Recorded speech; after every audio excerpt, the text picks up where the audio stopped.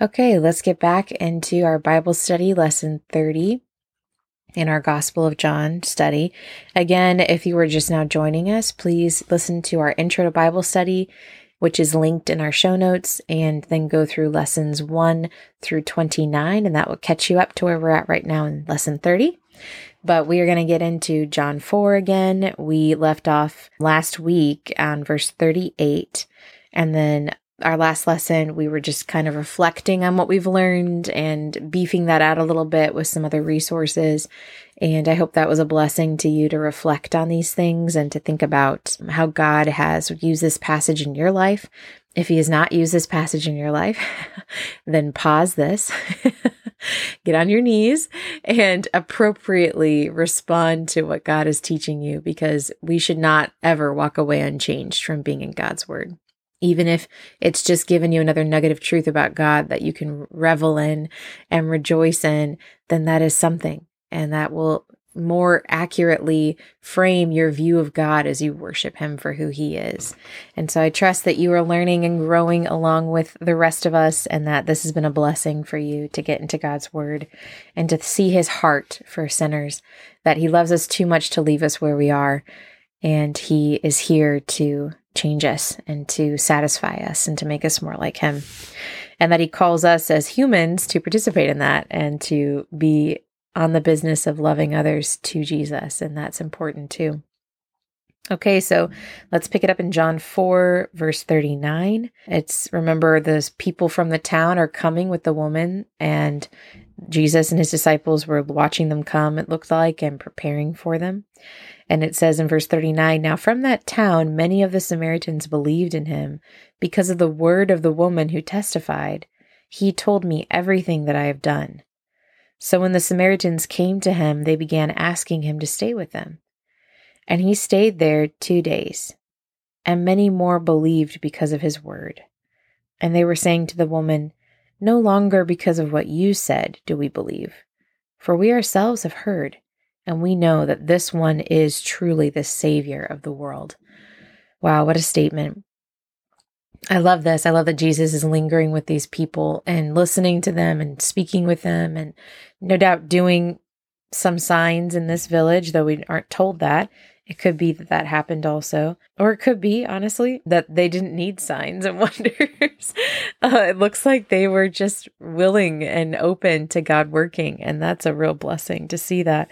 I'm sure that was refreshing after some of the discouraging things Jesus had been through up to this point. So that's really, really exciting. So I'm going to go to our study Bible and just make sure there's nothing else that MacArthur would say about this passage, Pastor John, before we move on and leave the Samaritans behind. Let's see here. There's a note on verse 42. It says, "Savior of the world."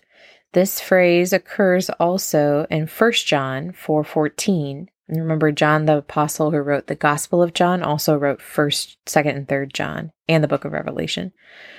The verse constitutes the climax to the story of the woman of Samaria. The Samaritans themselves became another in a series of witnesses in John's Gospel that demonstrated the identity of Jesus as the Messiah and Son of God. This episode represents the first instance of cross-cultural evangelism. We were just saying that in our last episode, that these are like the first missionaries. This is like the first missionary endeavor, and that's really exciting. Oh, that's lovely. I love to see that. And that's a point I hadn't even thought about. Remember from before in our study that John has written the Gospel of John specifically for a purpose. And we went to close to the end of the book of John, where he says himself, "These things are written so that you would believe, and that by believing you would have life in his name."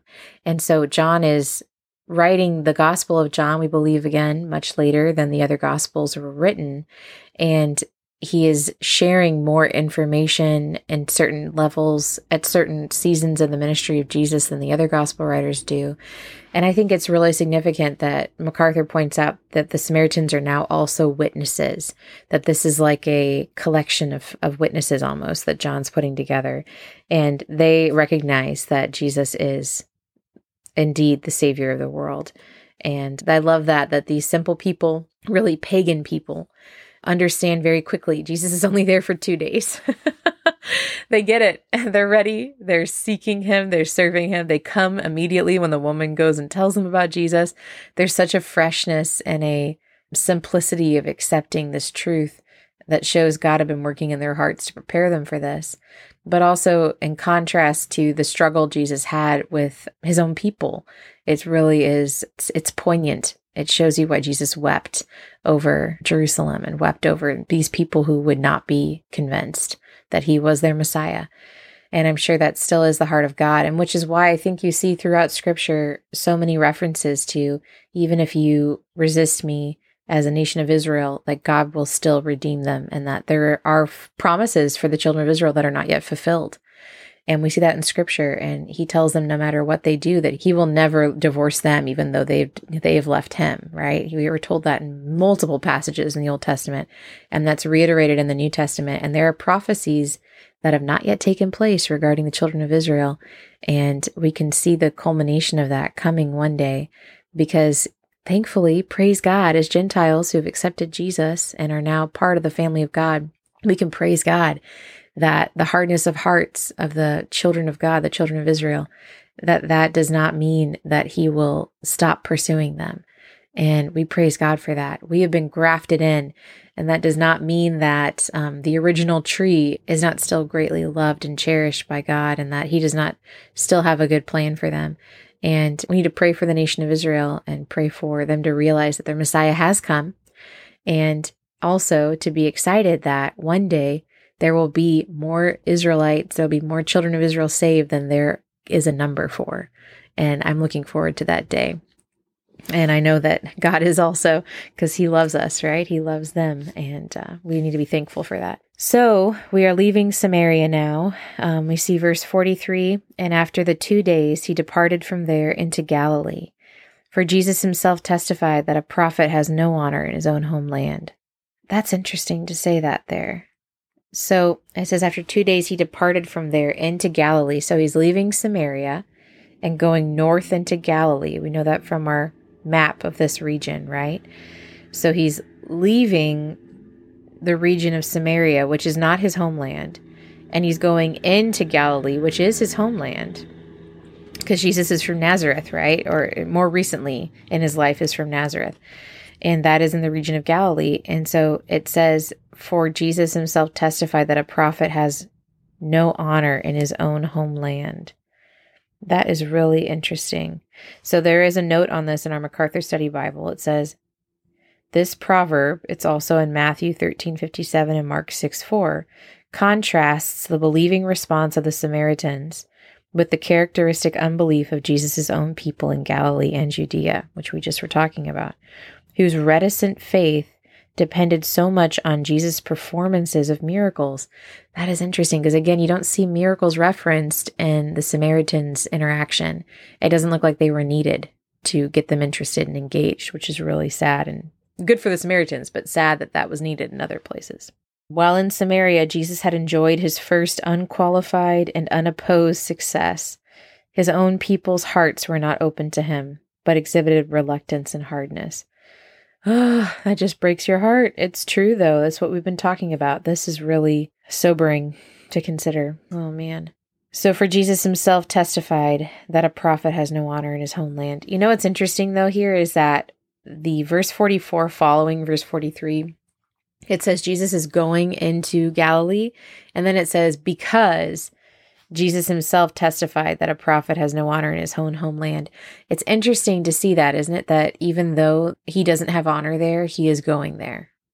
You know, like from a human standpoint, we'd expect him to say, and Jesus left Galilee and went to Samaria, for Jesus would himself testify that a prophet has no honor in his own homeland. But instead, he's leaving a people that are ready and willing and accepting of him, and he is going back to the children of Israel, again, because there is a special calling there. There's a special burden on the heart of God for his people. And he is not willing that any should perish. Praise God for that. And he died for the sins of all the world. And we see his focus on the other nations, which we are a part of, unless you are a purebred Jew. You're a Gentile like me. And praise God that he has saved the other nations, and we're so thankful for that. But there is a focus and intentionality, especially in the ministry of Jesus on earth, for the people of Israel. And you see here that he is going back to them even though he has no honor in his own country, and that is really amazing. I mean, just the love of God. Verse 45, it says, "So when he came to Galilee, the Galileans welcomed him." And then it says, why? "Because they had seen all the things he had done in Jerusalem at the feast.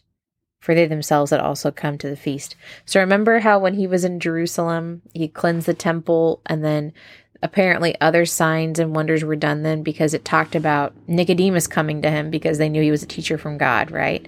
So things had to have occurred that woke up the religious leaders to his presence and that he was special.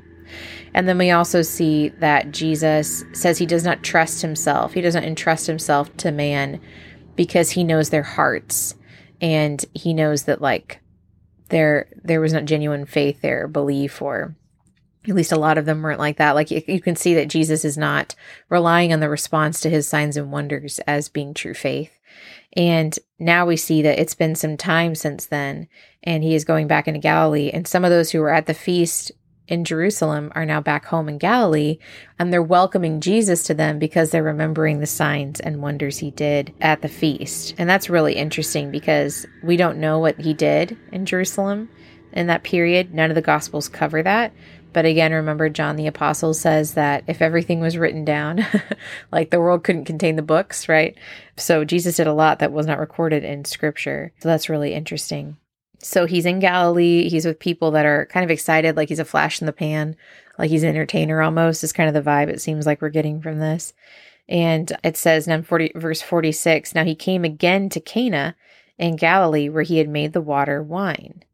So that's interesting that he is going back to that original city that he was at the marriage celebration for and made wine for out of water. If we look at our map of Palestine at the time of Jesus, we can see here Cana is kind of further west in Galilee. And remember that when they left Cana after the wedding, they went to Capernaum, Jesus and some of his family, along with his disciples. And then Jesus and his disciples left Capernaum. It looked like his mother and brothers stayed in Capernaum, and they went down south to Jerusalem. And then they went from Jerusalem up to the region of the Jordan where he was baptizing, which is probably on the edge of Samaria, south of where John the Baptist was baptizing. And then he cut up through Samaria, through Sychar, to visit the people in Samaria and the woman at the well.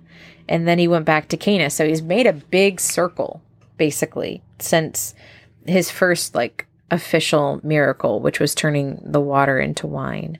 So that's really interesting to see that he's kind of done a big ministry circuit here. Okay, so he's back in Cana, and I don't know how much time has passed here, but we know it takes days to walk from one place to another, and that he's spending concentrated time in each of these places. And him and his disciples were in the region of Jordan. His disciples were baptizing. Enough time passed for more people to come to him than were coming to John the Baptist, and then for John the Baptist to be arrested, and then for all this news to travel to the religious leaders, and for Jesus to know that the religious leaders knew that he was baptizing more than John. So time's passing, I would think it's probably been at least a few months, maybe longer. We're not really told. So verse 46 of John 4 says, "Now he came again to Cana in Galilee, where he had made the water wine. And there was at Capernaum a certain royal official whose son was sick." Okay, so Cana and Capernaum are not next to each other. They're a distance. So let's see here. If we use our scale on our map, let's see, that distance is about 20 miles, maybe a little bit less, it looks like. And again, this isn't taking into account the topography. It could be more if you're going up through mountains or something like that, because it does look a little rugged. As the crow flies, it looks like it's about 20 miles. So we studied earlier in our Bible study that probably was about a day's journey for this time period and these people, depending on the terrain. So Galilee is a big region, and Cana to Capernaum is probably about a day's journey. Capernaum's on the Sea of Galilee, and Cana is further west. So that's interesting. So he's in Cana, Jesus is in Cana, but someone in Capernaum knows that Jesus is in Cana. And it says, a certain royal official whose son was sick is in Capernaum. This man, when he heard that Jesus had come from Judea into Galilee, went to him and asked that he come down and heal his son, for he was about to die. So this is interesting. Oh, and I'm realizing we're out of time. Let's get into this in lesson 31.